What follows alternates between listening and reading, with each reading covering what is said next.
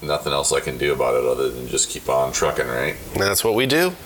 And that's why we keep on doing this podcast. So hello and welcome to Red Raccoon Radio, the podcast for our local Bloomington board game shop, Red Raccoon Games, and also delivering you all the information that you want about board game news and sometimes some Red Raccoon news as well, which I think that's a great segue to just go ahead and get started. Hey, Jamie, what happened at the store this week? Oh, man.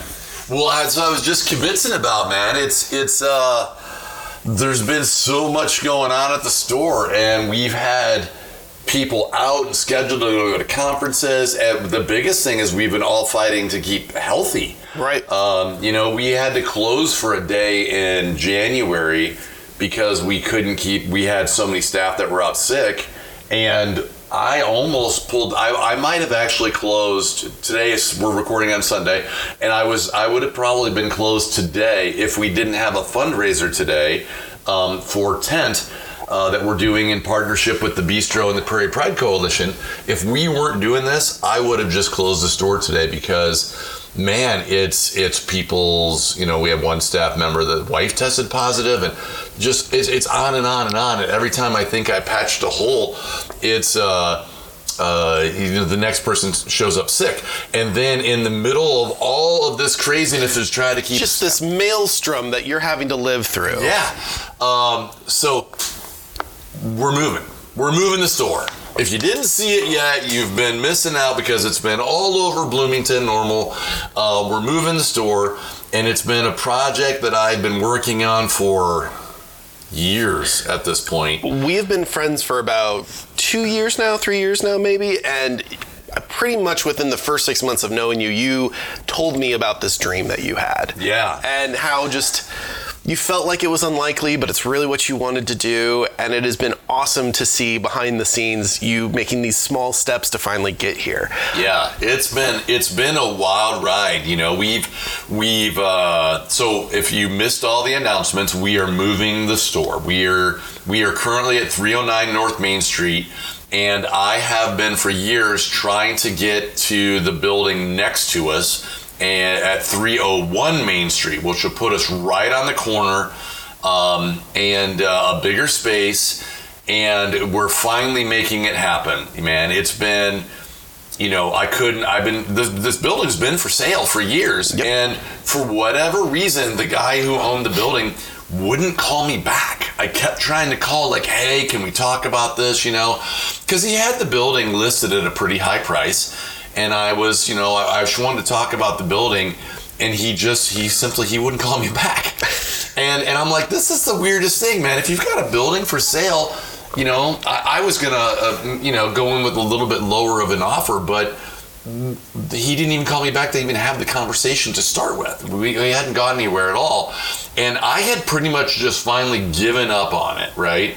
And we were looking at other properties. Jesse and I, last summer 2021, went around downtown. We looked at 4 or 5 other properties. I really love downtown Bloomington. I've had a business down here since 2005. My favorite thing is the architecture. I love all the unique details. And, people have often probably wondered why Jamie's wandering around downtown sitting in random places. Because sometimes I will, when I want to clear my mind, I will just go sit and look at the buildings. And, I've said before in the past that I went to school for computers, business information systems. And if I had chosen a different path, I might have gone into architecture.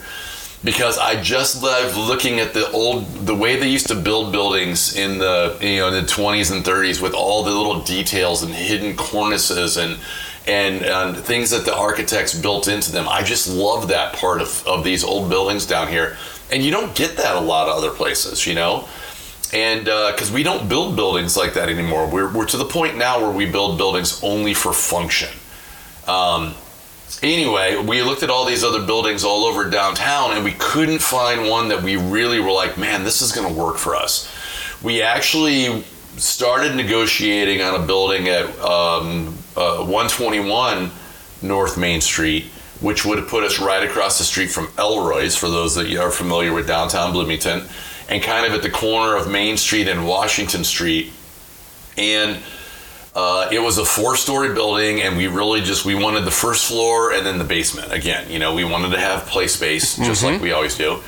But ultimately, it just felt off, and I couldn't figure out what it was. And Jesse finally identified it and said, the problem? The ceilings are too low. Because it had always been, it used to be a bank, and it's been offices ever since then. And I'm kind of rambling a little bit, but it felt constrained. Even though it was more square footage, it felt smaller.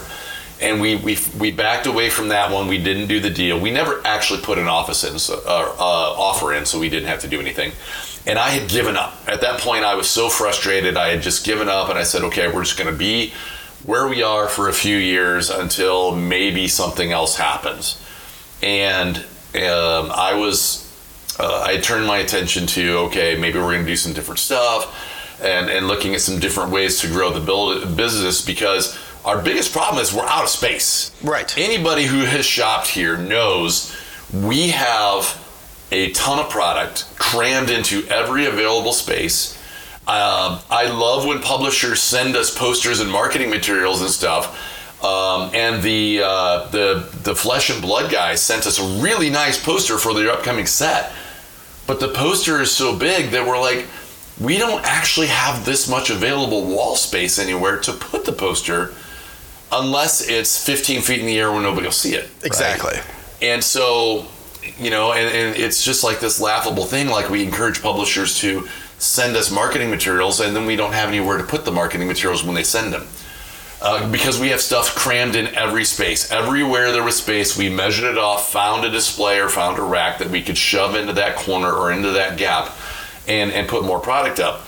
I know Red Raccoon is one of the few stores that I've been to where I can actually say, is there any of these in the back? And there might be a chance there is, because I don't think many people have even seen kind of the cave areas that you have. If you come downstairs in the play area, there's doors kind of on both ends, and there's just little caves that are just always chock full of games and any place that you can put them. And space has always been a premium for you, and anybody who's come down and played in the basement area, I think, will also agree with that. Well, and if you're tall, like I am, Ben and I have to duck under some of the rafters in the play space, let alone if you've ever seen into our storerooms.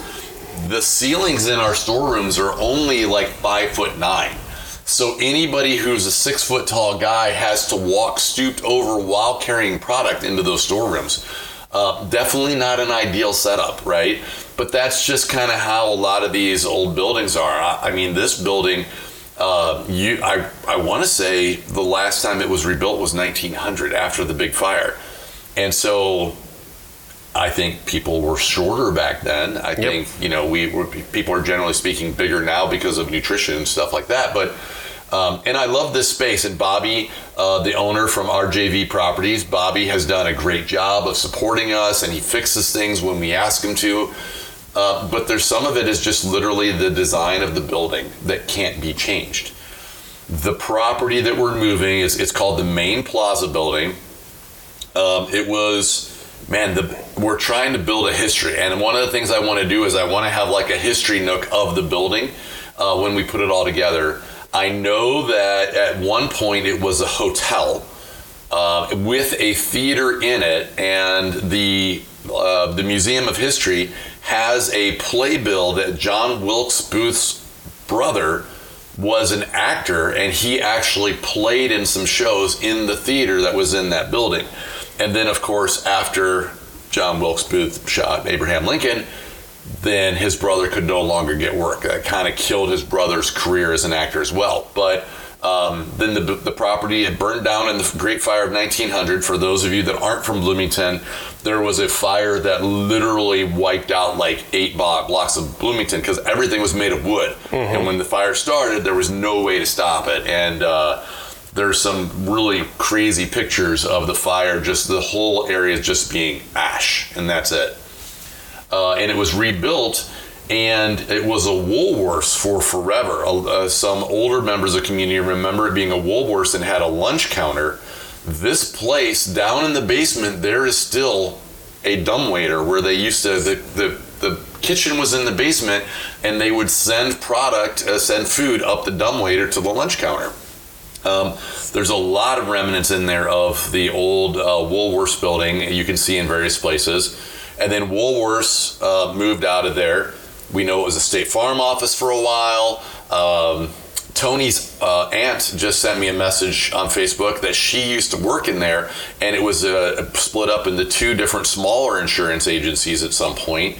We know that Smith Barney, the financial investors, were in there for a while. So when Kelly's Bakery and Cafe, when we really got involved in downtown, Smith Barney was still in there as a business, and they went kablooey in the 2007 financial crisis, got bought by Wells Fargo. They moved out.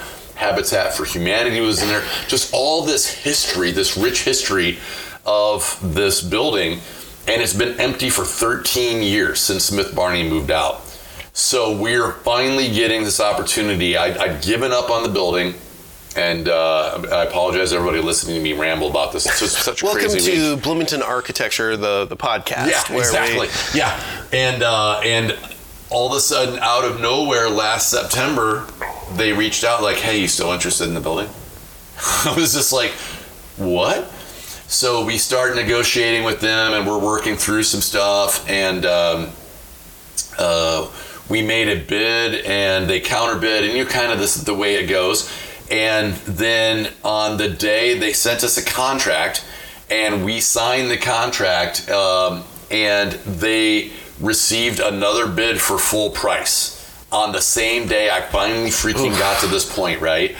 All this effort and all these years of work, and out of nowhere comes in another builder for full price on the building. And I'm like, seriously? Is this really what's going to happen? I've tried all these years to do this, and on the last day.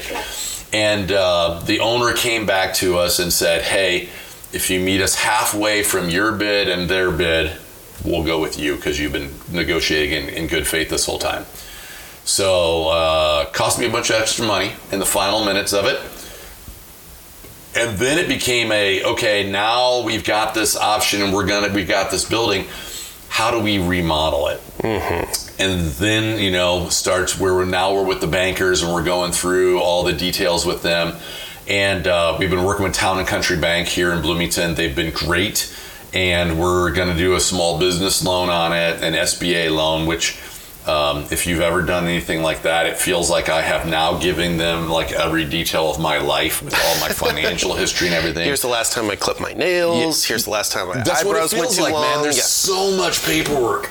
So I filled out so many forms and documents to make this happen at this point. And but we get through, we're going through the financing, and we're looking at stuff, and I'm working with Catalyst Construction, and they're trying to evaluate what does it take to get Red Raccoon moved into this space with retail upstairs and play space downstairs, kind of the same setup we have right now. And we ran into a big snag with the fact that we were going to need an elevator for ADA accessibility. Correct. So now the next stage of this goes is the bank's like, man, that elevator's $175,000 just for the elevator. That elevator, and also we were going to have to put in a sprinkler system for in order to bring the building up to fire codes. $75,000 for a sprinkler system. So now we're talking $250,000 of things that will be beneficial for the building in the long run. But on the front side, you're like, ouch. Right. And it breaks all the numbers with appraisals and all that kind of stuff.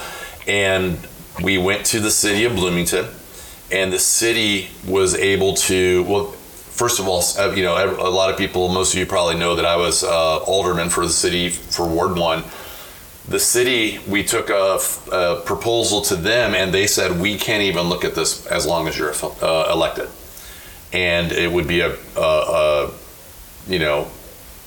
a transparency issue, as well as there's literally a state law against it.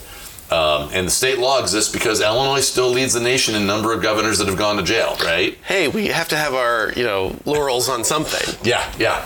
And so the day that the lawyers came to me and said, we can't even look at this, we can't even open this email you sent as long as you're an elected official, we thought that was coming down the pipe. We thought that was going to be the ruling. They had taken it outside the city and had a third-party attorney look at it to make sure they were reading the rules right.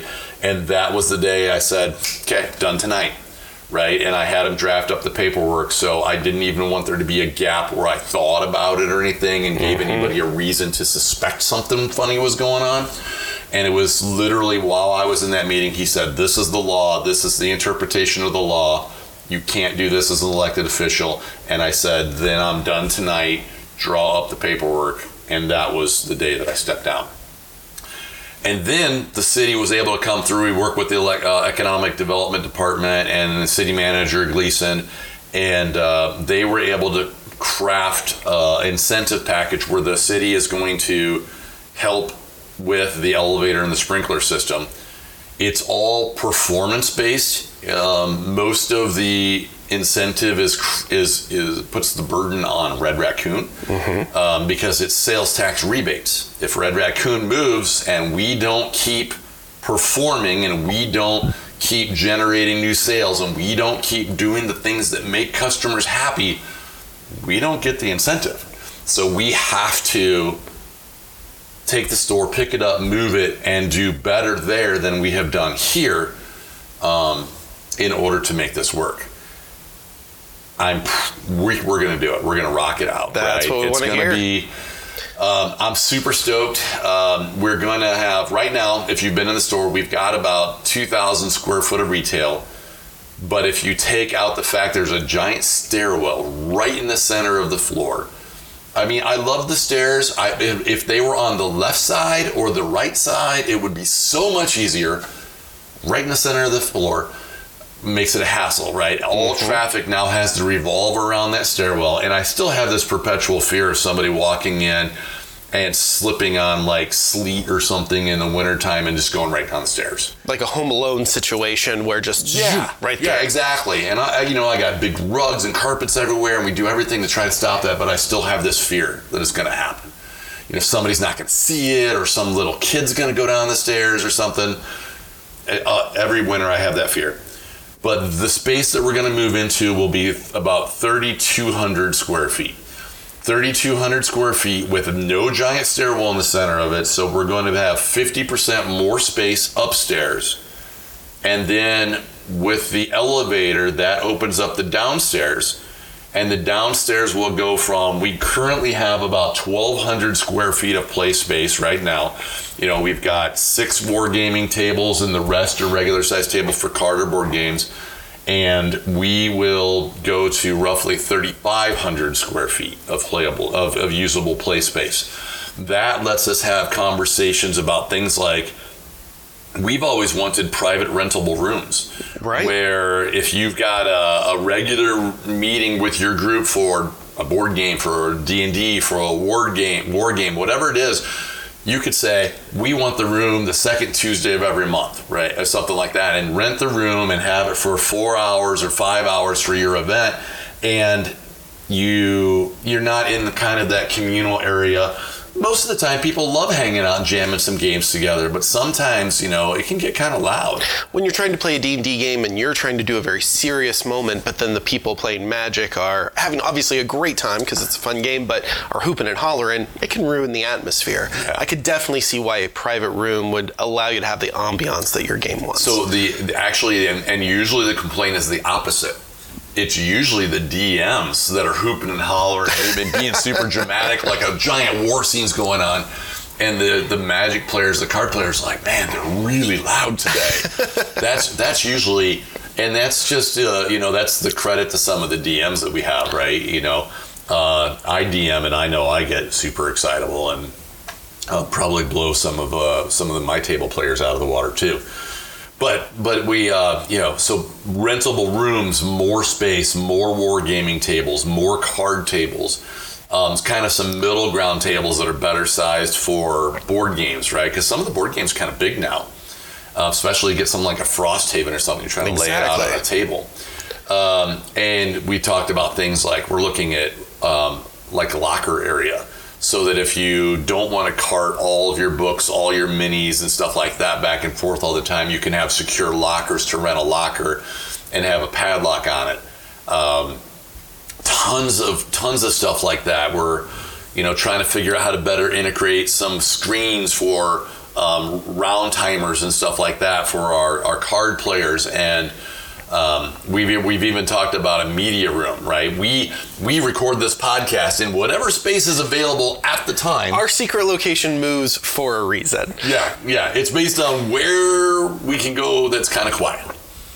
And we're talking about maybe even making a media room where, one, we can record Red Raccoon product, but what if we can let other people go in there and they can record their actual play D&D session or something like that. Yeah. So it's part of a rentable room package or something.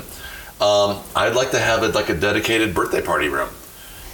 We do birthday parties right now, and they're kind of in the mix with everybody else who's playing their games. And Pokemon birthday parties and D&D birthday parties are pretty popular, but we don't always have the space for them on the days that people want to do them. So I would like to have a birthday party room. And all that is in addition to, we've got new lines of paint we want to bring in. I've got airbrush stuff that I want to bring in for our painters. We want to expand our offerings that what we carry for Warhammer, for Legion, for Marvel Crisis Protocol.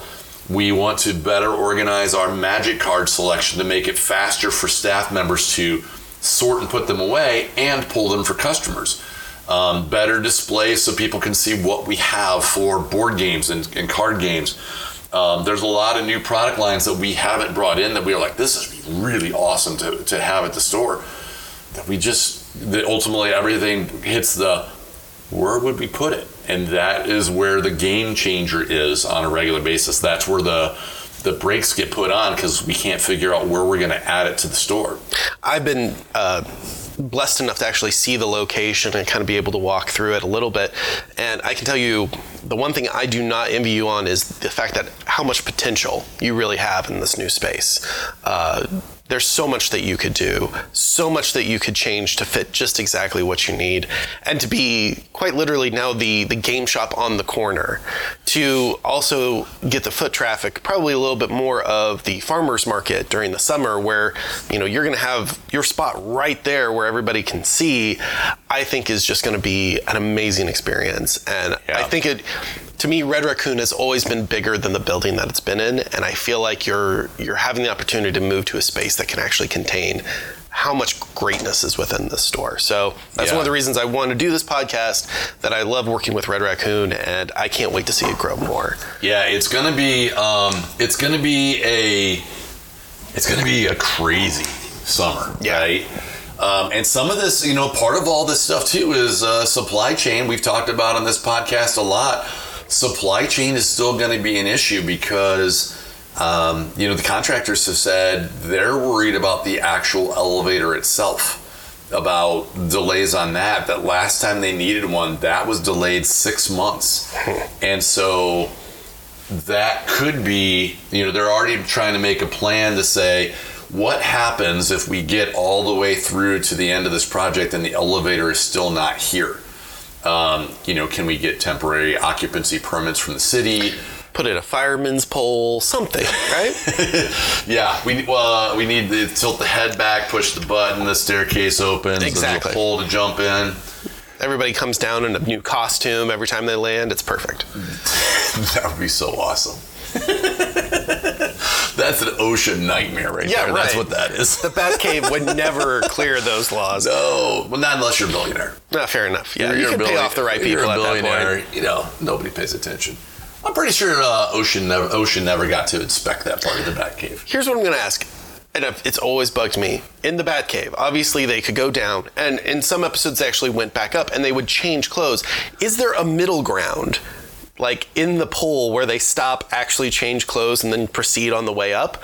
Or is it just that there's some automated system that's ripping off their clothes and like re-sewing it on them as they're riding the pole? I know this is a question for a 60s show that I probably don't need to worry about, but it's always bugged me in the back of my mind.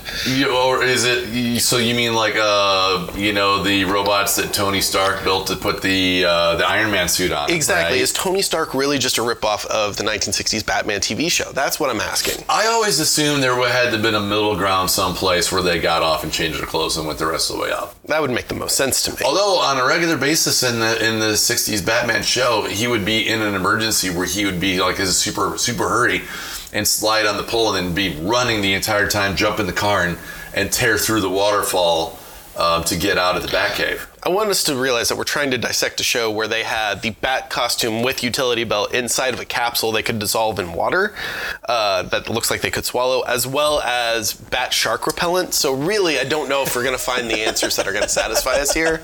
You know, one of my favorite parts of that show always will be the scenes where they're walking up the side of the building on the bat rope, and then like other people are looking out their windows and talking to them.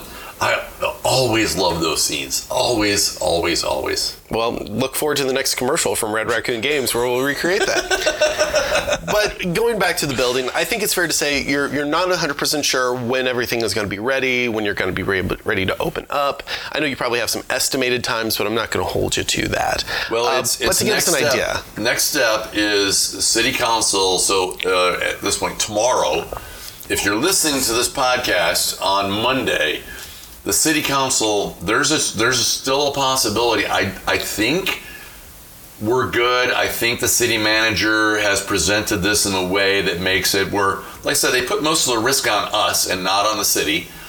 So if we don't perform, we don't get the incentives. But there's still a possibility a city council does not approve this on the agenda. And then that's going to start a whole new round of conversations. Assuming that it passes, then the best estimated timeline that we have right now is us moving in. We normally close in January to do a full store inventory, and we're usually closed like 3 days. We're more like probably closed for an entire week and doing the inventory and moving that week. Count it and move it, that sort of a thing. So that is our best guess right now is that January timeline, but all things are subject to change. If the last 2 years have taught us anything, is nothing can be counted on arriving in the right time schedules and things of that nature. So that's winter of Q1 of 2023, sometime in that window, right? Because one of the fun things that some folks may not realize is, we're going to work with the bank. We're going to sign this SBA loan, and you start paying loan payments even though you're not in. So I'm still going to be paying rent here and making loan payments there at the same time. And the bank will work with us. There's a construction period where you do an interest only. But that's just like interest only is every bit as horrible as it sounds, right? You keep the payments down, but money is just disappearing off to a bank, for the convenience of doing the construction. And so the faster, the better, right? And one of the nice things is you're already able to use the space now for storage and things along those lines too. So yeah, we do have we prioritized. And we moved all of like our Christmas decorations are over there, and all of the extra bags. That was another side thing of last year is with all of the craziness with shipping, I kind of went a little overboard on the bags that we use to put games in and say, hey, have a nice day, right? Not knowing if bags were going to be another victim of all the shipping crisis. Smart move. So there's like literally a wall of paper bags over there at this point. And so all that stuff's over there. Anything that wasn't necessary for the operation of the store is over there in storage right now.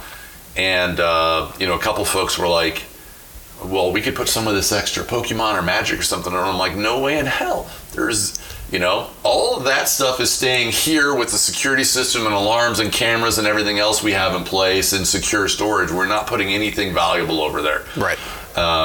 And so, yeah, there is some storage over there for some non-essential stuff right now. And I feel, Kelly's like, aren't you worried about somebody breaking in? I'm like, I feel bad for anybody that tries to break in and dodge the holes in the floor and things of that nature. I will say I've gone to the basement, did not know if I was going to come back up, because it is, when it gets work, it's going to be amazing. Well, I pointed out where all the holes were. Yeah, exactly. Don't step here. We definitely will be talking more about construction throughout the podcast as we continue to go and evolve. If you want more information about the project, definitely check out the Facebook for Red Raccoon Games. There's a huge reveal video that was just done so well. I did steal some of the ideas for that video from Common Ground Games in Dallas, Texas. My friend Jameson, ironically, his name is also Jameson. He did a fun video when he announced he was moving, and we stole some of his ideas. It's not stealing, it's R&D. Exactly. Rip and duplicate. Mm-hmm. And so shout out to him. But yeah, that video's got a ton of traffic. We've got all positive responses. I've been on TV 3 times this week. I thought that was behind me with stepping down from city council. I was in the front page of the Panagraph yesterday. So we've gotten a massive amount of press and coverage on that. And I think that just goes to show how much people love the store. Yes. Even, because we've done a great job of making the store accessible for everybody. We don't want to ever have a store that feels like an elitist place. We want a store where everybody of any category, if you want Monopoly, come on in and buy it. If you want Uno, come in and buy it. If you want Frosthaven, come in and buy it. Whatever your gaming level is, we want to have something for you. And I think that we're making strides in that direction, which is why it's gotten so much attention. Absolutely. And so make sure to keep up to date with the Facebook, keep on listening to the podcast. I'm sure that you'll start to see things kind of revitalize in that corner space here pretty soon. Yeah, we want to put up some drawings of it once the architect gets them done of what it's going to look like. We're going to take there's some like brown craft paper in the windows, and we're going to replace that with actual printouts of the drawings of what we're trying to do. Fantastic.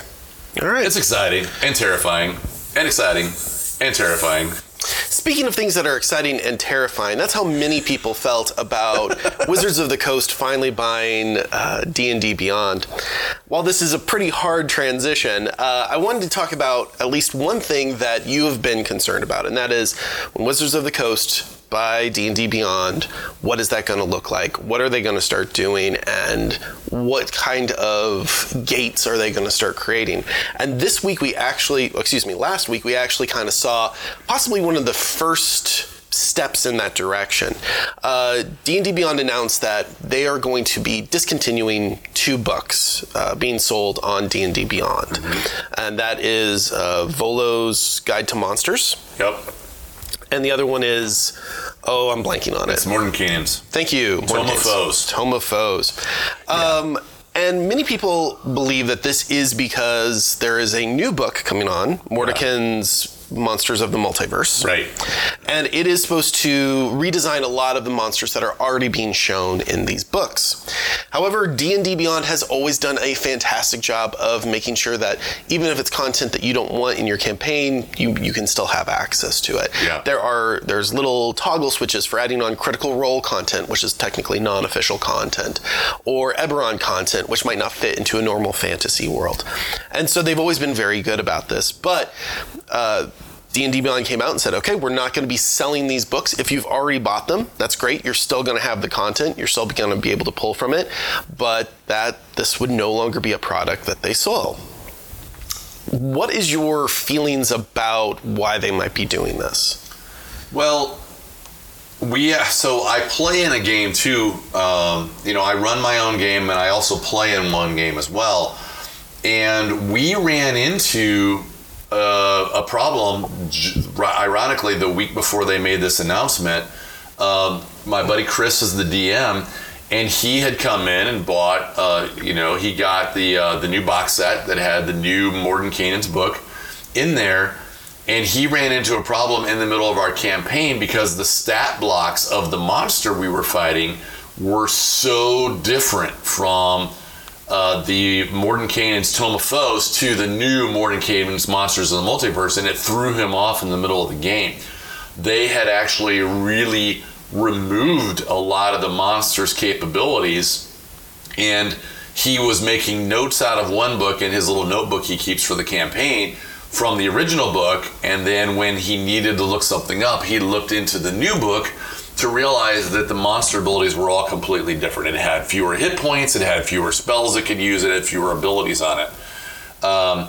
And it really screwed everything up for him because he had left his other book at work, right, where he was reading it on his lunch breaks and doing his research there. Lunch breaks. Air quotations just occurred. Yes. Yeah. And so, I think that they had to make a choice. Why they nerfed this particular monster, what that decision was around that, I don't know.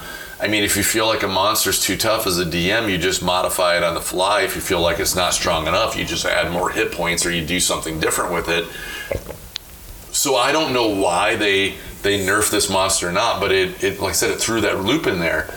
And I think that going forward, they had to make that decision in D&D Beyond to say, okay, here's what we're going to show to people, right? Here's what we're going to do.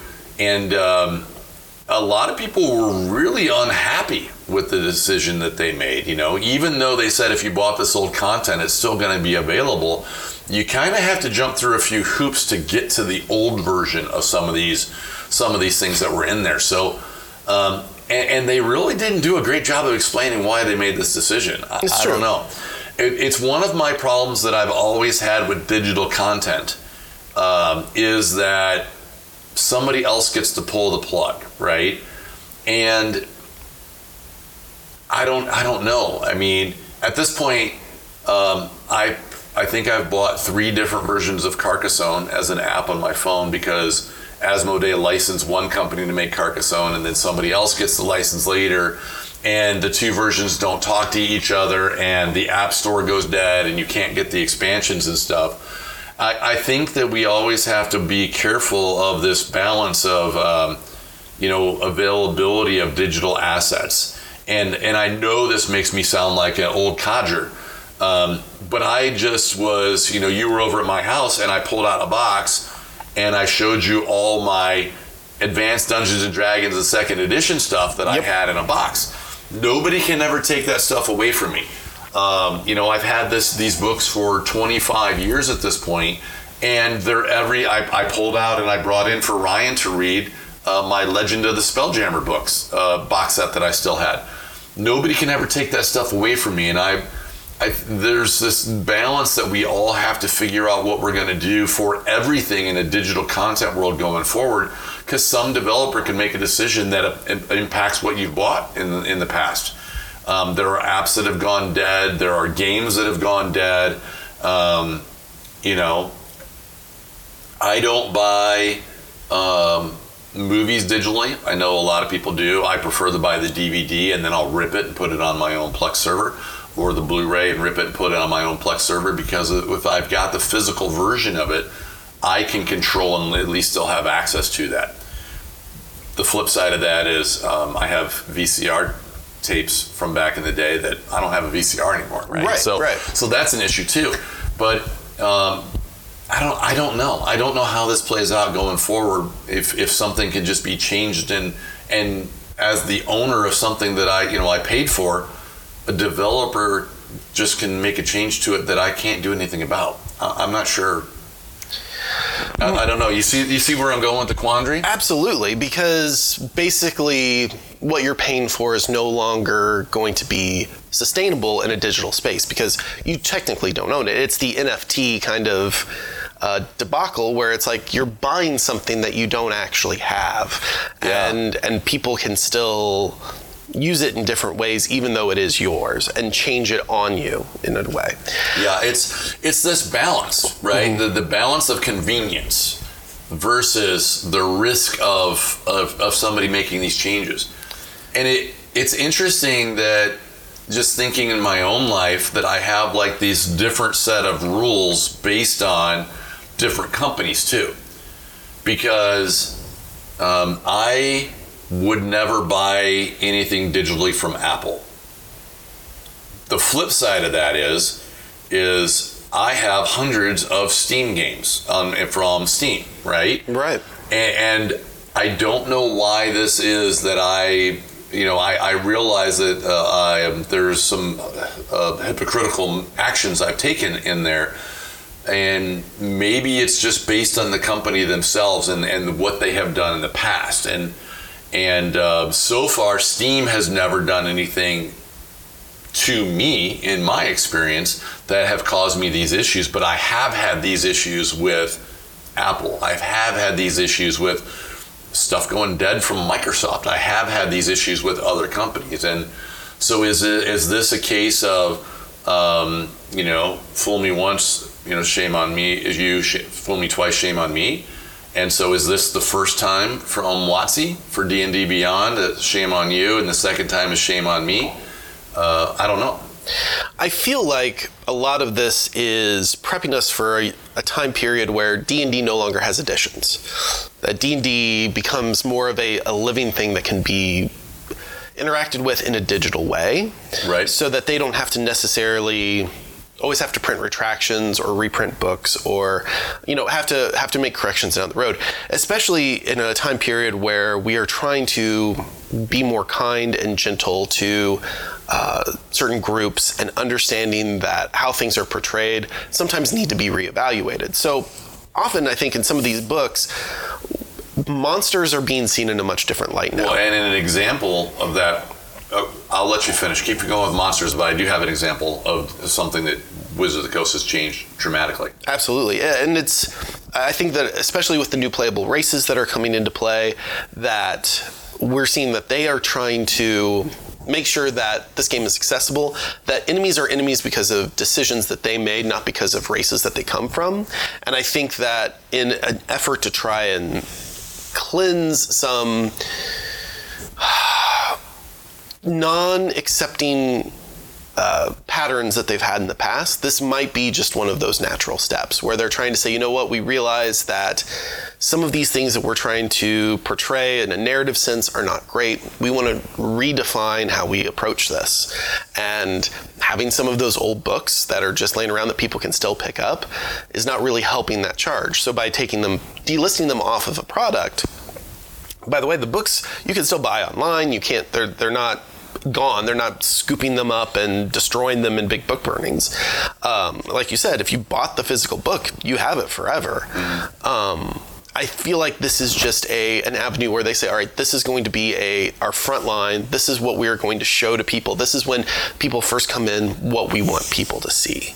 Yeah. And I personally, as a person who does like Apple, that I buy all my movies on Apple, I think we're very different in that regard. I really appreciate that. I'm saying I want to have the content that is being shown in the best way possible. I want to have the best that you have to offer. And if this is that process, I think I can understand it. Now, let's go on to your point, and then we'll talk about how WotC has been trying to make up for this. Well, what I was going to say is just to support what you were saying is, so I'm digging through this box of AD&D and second edition stuff I have, and in that box is the Oriental Adventures book. Yep. That's kind of a word that was no longer acceptable to use in most circumstances. And one of the books from what was it called? Al-Qadim, right? Which was the Arabic embrace that WotC made in, I think it was second edition, where they tried to embrace basically all the tales and legends out of like 1001 Nights. Mm-hmm. And they brought in Djinn and I was flipping through the book just to kind of look at it like, well, was it stereotype or race cast or anything of that nature at the time? And it was actually fairly culturally sensitive at the time to Arabic and Egyptian and Northern African, mythology and stuff of that nature. But still, a lot of people, I remember WotC getting called out over that setting, back in the 90s. So it's, again, just to say, we're, as a culture, evolving kind of some of our ideas of how we portray things. So both of those would be good examples of those are no longer products that are made. And I think WotC in the way that they're going would say, all right, if we wanted to do a book of any of those natures, we should contact the people that live those cultures, that come from these cultures, that are interested in D&D, because that's one of the beautiful things that we have now is that D&D has spread out. I mean, we hear about it in celebrity in interviews at this point. We've heard about people in every walks of life are now more and more involved in these geeky-like atmospheres. And so most likely there is a person that has some cultural touchstones. And it doesn't have to be, white guys in a basement planning out what a adventure in this type of world would look like. We can actually get a lot of more different viewpoints in. Yeah. And I think that's one thing they're focusing on. However, I will give credit to WotC because they announced this. They took a little break while everybody kind of talked about how this wasn't great. And then they said, you know what? We're going to go ahead and give you 2 free books on D&D Beyond. First being the Acquisitions Incorporated, which is a book spinoff from Penny Arcade, where basically it's like, what if adventuring was a business? And basically guiding you through that process. It's one of their older D&D books, but still there's a lot of fun stuff in there, as well as some great art if you enjoy Penny Arcade. And then another is an adventure called The Lost Mines of Flamvriel, which I think is a starting point to a new adventure they have, which is The Dragons of Stormwreck Isle. So The Lost Mines was I missed that part that was what they were doing, because isn't the Lost Mines of Flamvriel, isn't that that's the adventure out of the original starter box? Correct, the Essentials kit, yes. Yeah. Not the Essentials kit, the starter box. Oh, excuse me. The Essentials kit had an Ice Peak one, the adventure that was in there. I can't think of the name of it exactly, but it's something about Ice Peak. But that's actually, and it was, I played through that when it first came out. That's a well-written adventure with a ton of story hooks where you can branch off of there. And can I make a funny aside? Please. The people listen to this that are used to this happening. In our group that I run, several of the guys are still running characters that are the starter characters from that box set, because that's what I had at home. And I had, when I started my group originally, was with a bunch of guys that had played in high school but haven't played in forever. So I'm like, well, we'll just kind of use these pre-generated starter characters in order to kick this off, and then we'll stop and everybody will make new characters and we'll have fresh characters going forward. And Steve, Ryan, and Zach are all still running those characters because they like the characters and they never wanted to change.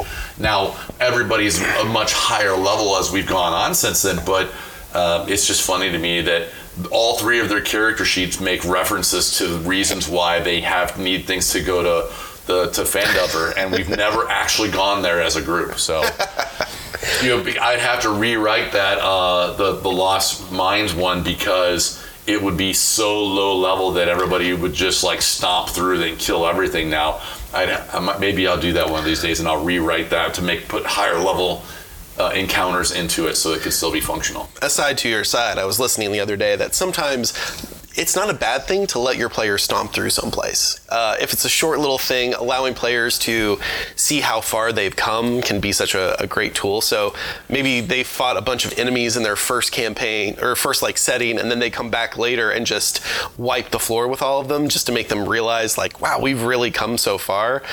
Somebody was recommending that as a way to kind of give people that gratitude. Don't overdo it. Don't let them become dark gods of a goblin race or something, but basically allow them to feel the growth that they've experienced. So. Yeah, for years when Jeff was running the Learn to Play Dungeons and Dragons classes that we do here, he had written a custom little adventure that would drop players off at the beginning of that adventure. So then if somebody wanted to, because it started off as family Learn to Play D&D, where it was parents bring your children and learn to play together, and then we could say, here's this starter box, now you can go keep playing from here, because you're right at the beginning of this adventure, you already know the setup and the story. We've modified that now because that product is harder to get, and Ariel runs those classes, not Jeff. So we have changed that as we've gone forward, but it's funny that that's the free adventure that they're giving out. Yeah. It's a good adventure. It is. Speaking of trying to get people more interested in gaming and kind of introducing them in a new way, Asmodee has realized that they want that as well, and they want to open up gaming to more and more people. And so in the news, they just recently announced that they're opening a new studio called Access Plus, with the whole entire concept is to be looking at new games as well as going back to old games and seeing how they can make them more accessible. And not just from, lowering difficulty, but basically saying that, we want to look at people, and I'll quote this from TechRaptor. According to Asmodee, the new studio is the first of its kind, since it will be adapting board games for players with cognitive disabilities that affect speech, social relation, attention, emotion control, planning, and memory. And as part of the studio creation, Asmodee consulted with an external committee of expert care professionals, basically trying to say, we understand that some of our board games require a level of commitment that maybe some people just don't have access to in the way that they were designed, or not designed, but in the way that their body works. And so what they want to do is really take a look at a lot of their games, as well as their new games that are coming out, and saying, how can we make sure that everybody can enjoy this, that we can open this up? And I will say that I actually played in that opening game with Jeff for D&D, Learn D&D, and there was somebody who was on the spectrum there, and there was accommodations that needed to be made, and he did an expert job of making that happen. But then again, not every D&D maybe has that ability. Not every board game has that ability. And I feel like Asmodee is really kind of taking a nice swing on this one in trying to say, what games can we really open up to people so that a family doesn't feel limited in what they can play with their kids or with their friends? I think that we've seen it may be the first studio of its created with the intent that this is what we're going to do, but we have seen the earmarks of this happening over the last few years, right? Mm-hmm. We've seen game reprints and new games coming out specifically designed to say, okay, we need to make sure that we are colorblind aware for this one, with patterns and things in the backgrounds and stuff that are distinct for people that have colorblind issues. And we've seen games that have come out with at least some representation. As an example, I think there was a board game that came out called Topiary, where one of the meeple figures in there was actually a person that was in a wheelchair. Mm-hmm. And it was the first time that I am aware of that I had ever seen that in a game, right? Where they were, and then of course Zombicide has now added characters in wheelchairs as well. I just got a chance to play with Dwayne's set last week, and Dwayne actually painted all his Zombicide. Every single one of them is painted, and it was amazing to play with. He did a great job with it. And I looked at all my Zombicide stuff and went, oh man, now I'm slacking. I got my plain gray figures there. But, so we've seen this awareness that's been happening where we have to make some of these accommodations as well. And I thought this was such a cool move on Asmodee's part to say, what can we do? We have talked so many times about the educational aspects of gaming. That we're playing a game to have fun, and you're learning on accident on a regular basis. Studies have shown that kids that play card games like Pokemon or Magic score better in math tests than kids that don't. Zach teaches 5th and 6th grade history and uses Settlers of Catan to reinforce the ideas of colonial expansionism when that happened. And all these, there's so many aspects of gaming that just kind of accidentally reinforce all these learning opportunities. But now to take and say, we are going to purposely design things to help with cognitive issues going forward. As you know, I think that that's such an amazing idea. For listeners who are of the older persuasion, like myself, I remember clearly that a TV show that kind of took on dementia head first, right? Which was Boston Legal. William Shatner's character in Boston Legal was diagnosed with dementia and early onset Alzheimer's, and was struggling through the final seasons of the show. And he, of course, if you're a fan of the show, he referred to it as he had the mad cow, because that was how Denny Crane rolled. But he was talking about in the show that he was purposely focusing on crosswords because it stimulated parts of the brain that would help fight in some of these deteriorating effects, as well as learning a second language, which used different parts of the brain as well. So I think that was even back in the late 90s aughts, that there was some awareness that you could use games and stuff then to battle these things as well. And my mom has been diagnosed with kind of early forms of dementia that we're working through right now. So I really thought this was really an amazing step for Asmodee to take this and acknowledge that they can do something to help with this. And as one of the few studios I feel like are big enough to really do this as well. Yeah, so. I mean, they can spin up a research arm, right? Exactly. And yeah, you're exactly right. A lot of studios are like 5 guys, people. Right. And then they hire some temp workers when they need a big game to ship or something like that. Most studios are fairly small, fairly tight groups.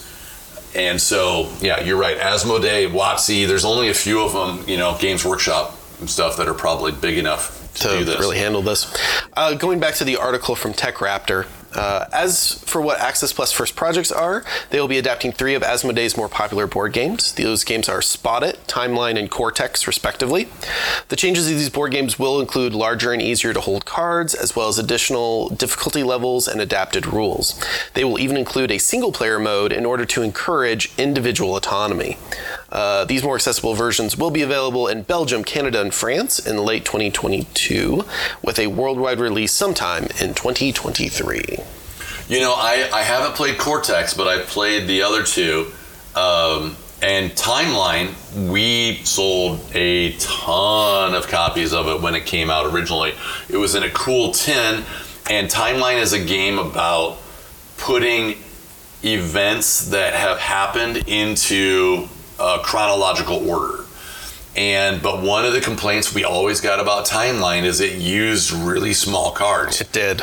And then they reprinted Timeline on bigger cards, but in order to keep costs down, they removed so many of the events from the game. So you only ended up getting like half the cards you used to get, and the new reprinted versions were never as popular. So it'll be interesting to see how they approach that. If they obviously are shooting to keep the larger cards that are more, bigger fonts and more easy to read. But we'll see if they're able to keep the cost under control on that as well. I'll be interested to see what type of marketing they also allow for it, and maybe help encourage within game shops for selling these type of products. And yeah, that's a good point too. And there's a lot of games too. I mean, I was just thinking when you sent me this article of, we have a lot of games that have little cubes. And we have folks who can't grasp those little cubes that are in there. Hell, I just have big hands, and I have a hard time picking some stuff up and getting things out, where I've been like, Ryan, please help me.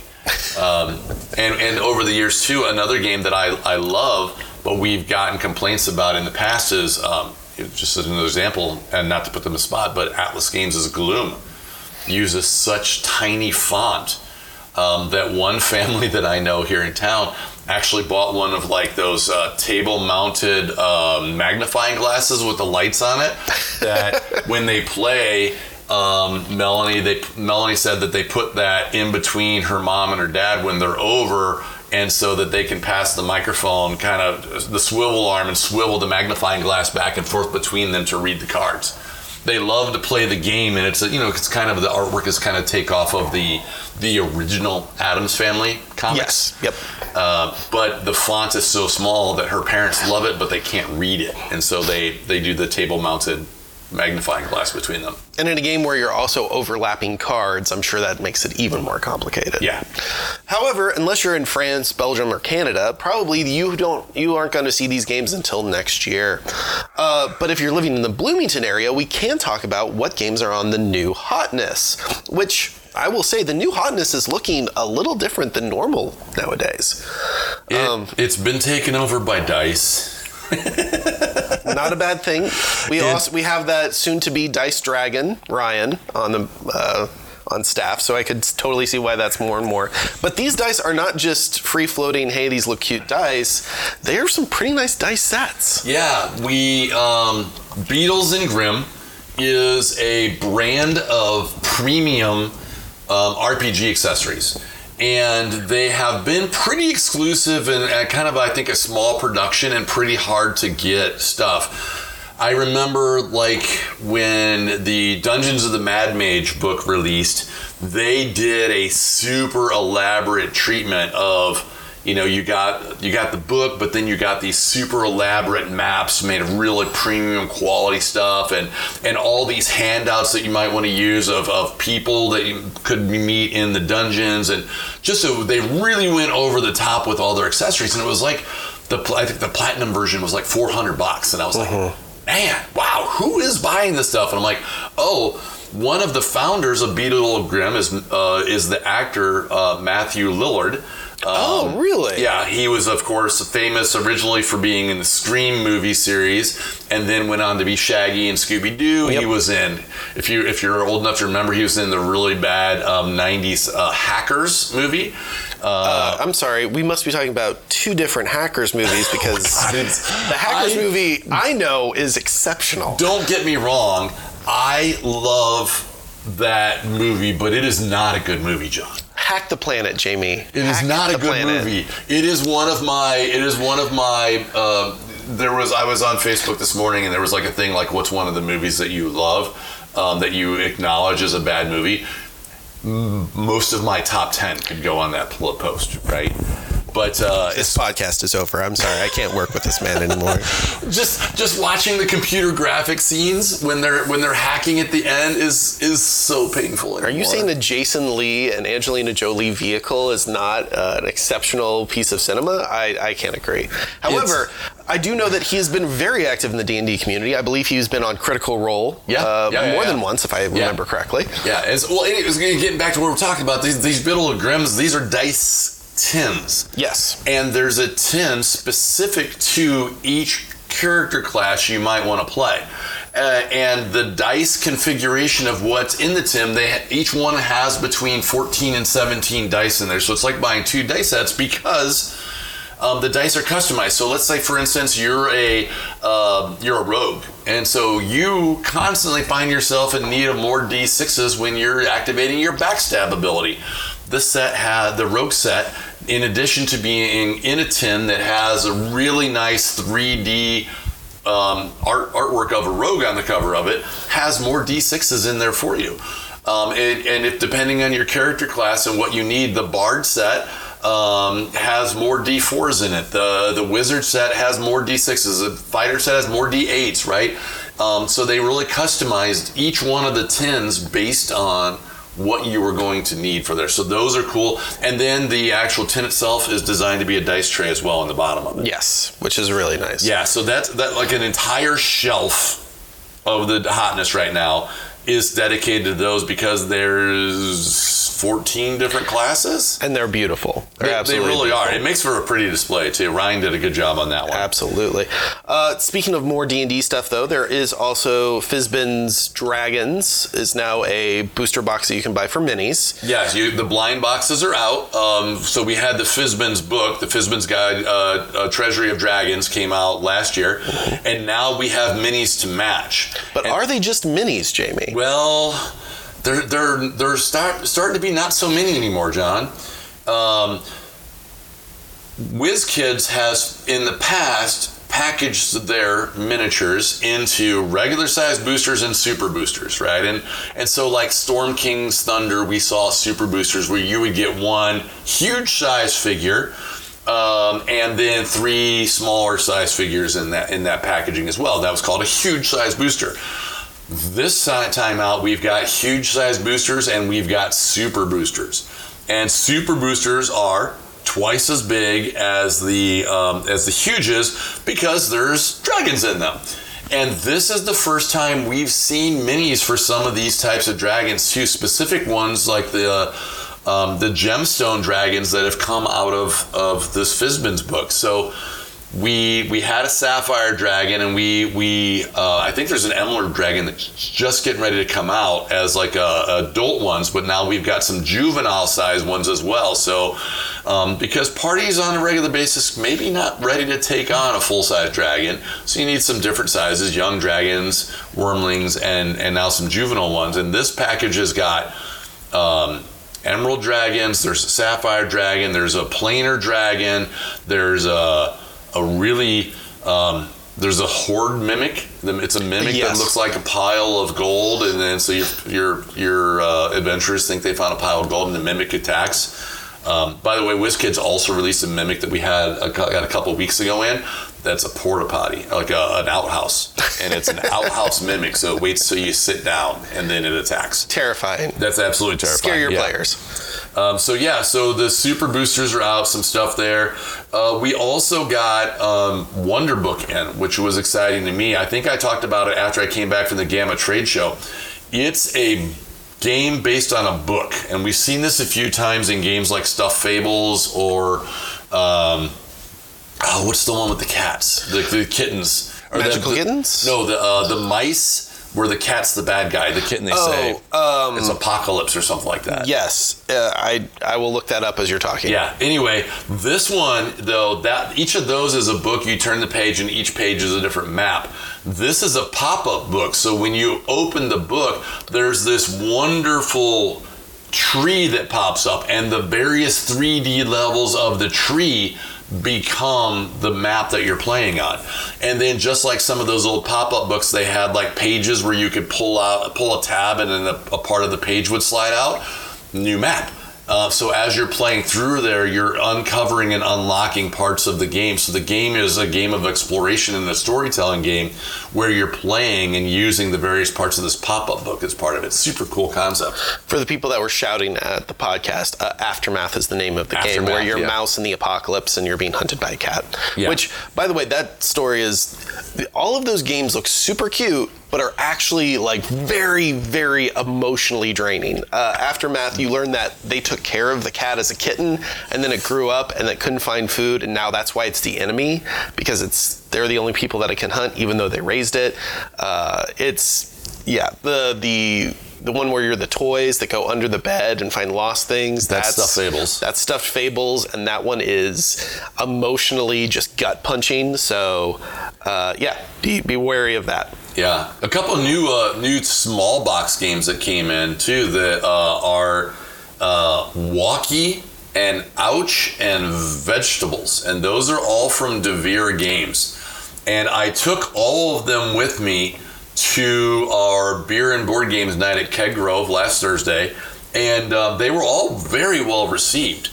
Walkie is kind of a fun party game where there are letters and colors, and in order you're trying to get rid of your letters or colors out of your hand, and to do that you have to yell out something that starts with the letter that's showing, that's associated with the color that's showing out there. And it's a little hard to maybe describe on the show, but if there's a blue card out there and an F showing, one of the ones I played, I said the FedEx logo, it has blue in it. And all you have to do is get the other people at the table to accept it. And they're like, oh, yeah, it does. And then you can play and get rid of a card. And you play your card on top of the appropriate pile. And so the letter keeps changing and the color keeps changing as it goes along. And so it's this kind of rapid fire, everybody playing at the same time, shouting stuff out. It made for a really fun little party game. It's kind of super light and fluffy. And Ouch was an interesting game about cacti. Cactus. No, I think it was that last one. Yeah. And it was a fun game where you're trying to collect cactus flowers without getting pricked by the cactuses. Cacti. I'm just going to stop saying that word. And you had to the cards are face down. You got to declare which side you're going to pick it up from. The more flowers that are showing on the back of the card tells you that how many sides have pricks on them, and you flip it over, and if you didn't get pricked, you get to collect that flower. So it's a set collection game. Gotcha. Pretty simple. And then Vegetable was a game about running your own farmer's market booth, and it's a little bit like a game we had in from Gigamech Games called Rune. Again, super light and fluffy, but it's you're building out your farmer's market, and you get points based on grouping vegetables together.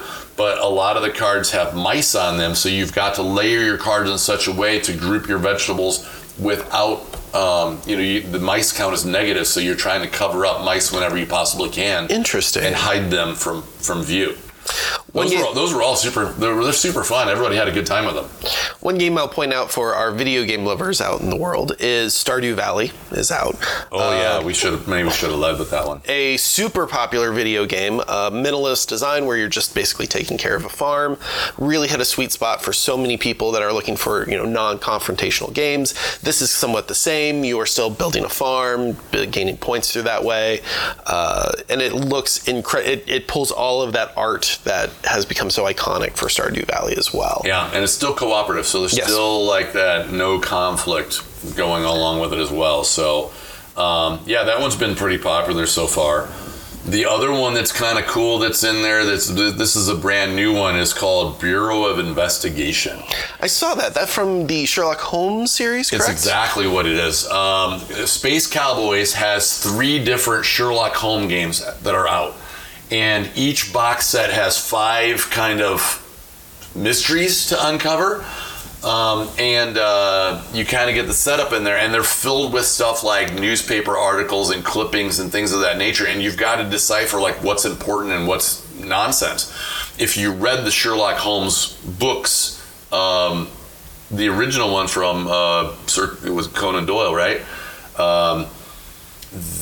Sherlock would just deduce things based on what he had maybe read in a newspaper article. And so these games really brought that forward, and they're kind of challenging, right? The Bureau of Investigation is the original name of the FBI before they were the Federal Bureau of Investigation. And so it's set in now, it's the same style game set in America versus being set in the UK. And I was talking to somebody about the other day. He's like, what do you mean? I'm like, well, the first instance that I remember reading about the Bureau of Investigation was in the book The Devil in the White City, which I don't know if you've read that one or not. I have not. It's about Chicago's, and really a lot of people say America's first serial killer. Chicago hosted the Columbian World Exposition in 1892, celebrating. At the time, they were celebrating the 400-year, Columbus sailed the ocean blue in 1492, right? Of Columbus, air quotes, discovering America. And it was a World's Fair in Chicago, and this guy ran a boarding house, and they think that he killed upwards of 40 or 50 people who were coming to Chicago to go to the World's Fair and just wanted to stay at this boarding house. And he all the things that they've uncovered about him, there are documentaries. You can read the book Devil in the White City, which is amazing. There's documentaries about him on Netflix and Amazon. obviously as a serial killer, not a nice person. And, right. And all this, and there was a couple of guys from the Bureau of Investigation tracking him down, and then he got away from them in Chicago, and they tracked him to multiple other cities, and they would find him because people started disappearing in those cities, and they finally caught up with him on the East Coast, I thought. And so I don't know if H.H. Holmes is in this as a story, but that was just kind of that first place that I remember ever hearing the term Bureau of Investigations. So it kind of took us on a little tangential sideline. But that could be what you're expecting if you open this game. Yeah. Now, if you want to open this game, you can obviously come into the store. Is there anything going on this week that might make people want to come in? Yes. Man, so many things. Okay, so obviously, so there's a fundraiser today, but nobody's going to hear this podcast until tomorrow. So yes. So we'll skip on to that one. Monday is the release of Astral Radiance, which is the new Pokemon set. So pre-release stores that are through the Pokemon Play Network, in which we're a pre-release store, get to start selling it Monday. Non-pre-release stores will have it on Friday. So that's the new Pokemon set. A couple of weeks we're coming up real fast on the Baldur's Gate Commander Legends set. So the pre-release for that is coming up real fast as well. And that a lot of people are looking forward. This is the second time we've had a Magic set that is that's pulling its source material from Dungeons and Dragons. We had a podcast where I think we talked about it for 45 minutes last year. Ad nauseum, Yep, for Adventures Forgotten Realms. So this time it's specifically Baldur's Gate. So we're expecting to see Minsc and Boo cards. The spoilers, I think, might actually start Monday, tomorrow. And we'll see what's going on in there. And this is a Commander-based set, not a regular Magic set. So it's a special set. We've got Digimon pre-release was yesterday, so that's already passed. I'm just thinking through my head real quick. We've got another Zombicide game coming up. We're going to do Zombicide the second Friday of each month, and so we had a lot of fun. 6 of us played last time, and we're keeping that forward. Jesse and I are leaving for a conference in Madison. We're going to be up there for a couple days. And that means Ryan and Alexis are going to be running the store, and with an iron boot to anybody's head that needs it. It's true. Yeah, and they're going to be amazing doing that.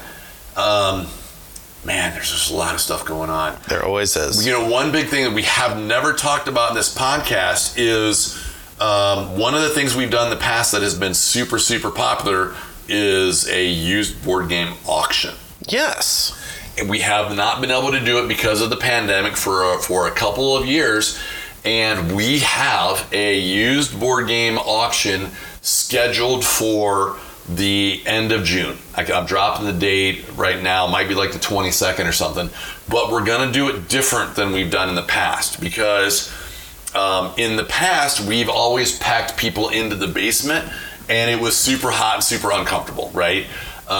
There were even people like sitting on the stairs going up because we were out of chairs. There was no room for more chairs.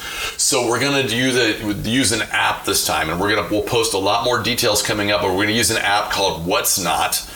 And What's Not is everybody can download it on the phone, and it handles all of the bidding. It handles the collection of money. It tells us who the winner is. So this first round out, as a beta test for this, before we get used games from our customers, this first night out, we're going to try this, and it's only going to be used demo games. So staff members, Ariel has been rocking this out, are going through demo games that we can no longer purchase. Our demo games, we try to keep the demo rack to make things fit. We try to keep it focused on games we could order for somebody if they liked it.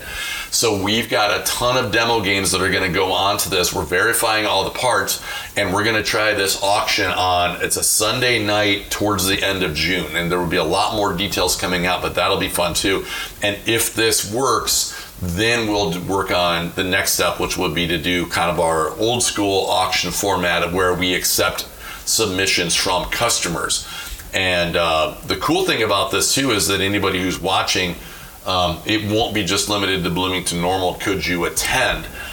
people have always asked us, for the other auctions we've done, can I bid online? And we've never had a way to do that. Well, this whole thing will essentially be online, and it's going to make it a lot cleaner for everybody across the board. So that's something. If I perked your ears up, listen for more details of that coming up in the next couple of weeks. Because we're shooting to do that towards the end of June. One thing I didn't realize when I started into my board game obsession was that there's some games that just don't get republished and only exist if you can find someone willing to sell them. So avenues like this is a great way to maybe find some hidden gems that you didn't even know were out there. It's a product of the growing popularity of our industry. There are so many board games being put out now, and some of them don't get good reviews, but they turn into like cult classic favorites. It's just like a movie, right? Exactly. We sponsored the community theater Players Theater, their presentation of Clue. When Clue came out in movie theaters, it bombed. But it's now like a cult classic movie. God, I love Tim Curry in that movie. Unlike Hackers, which was good as soon as it came out, and everyone still appreciates to this day. Yeah, and board games can be like that too. People will ask us all the time, like, as an example, Shadowhunters, right? Yes.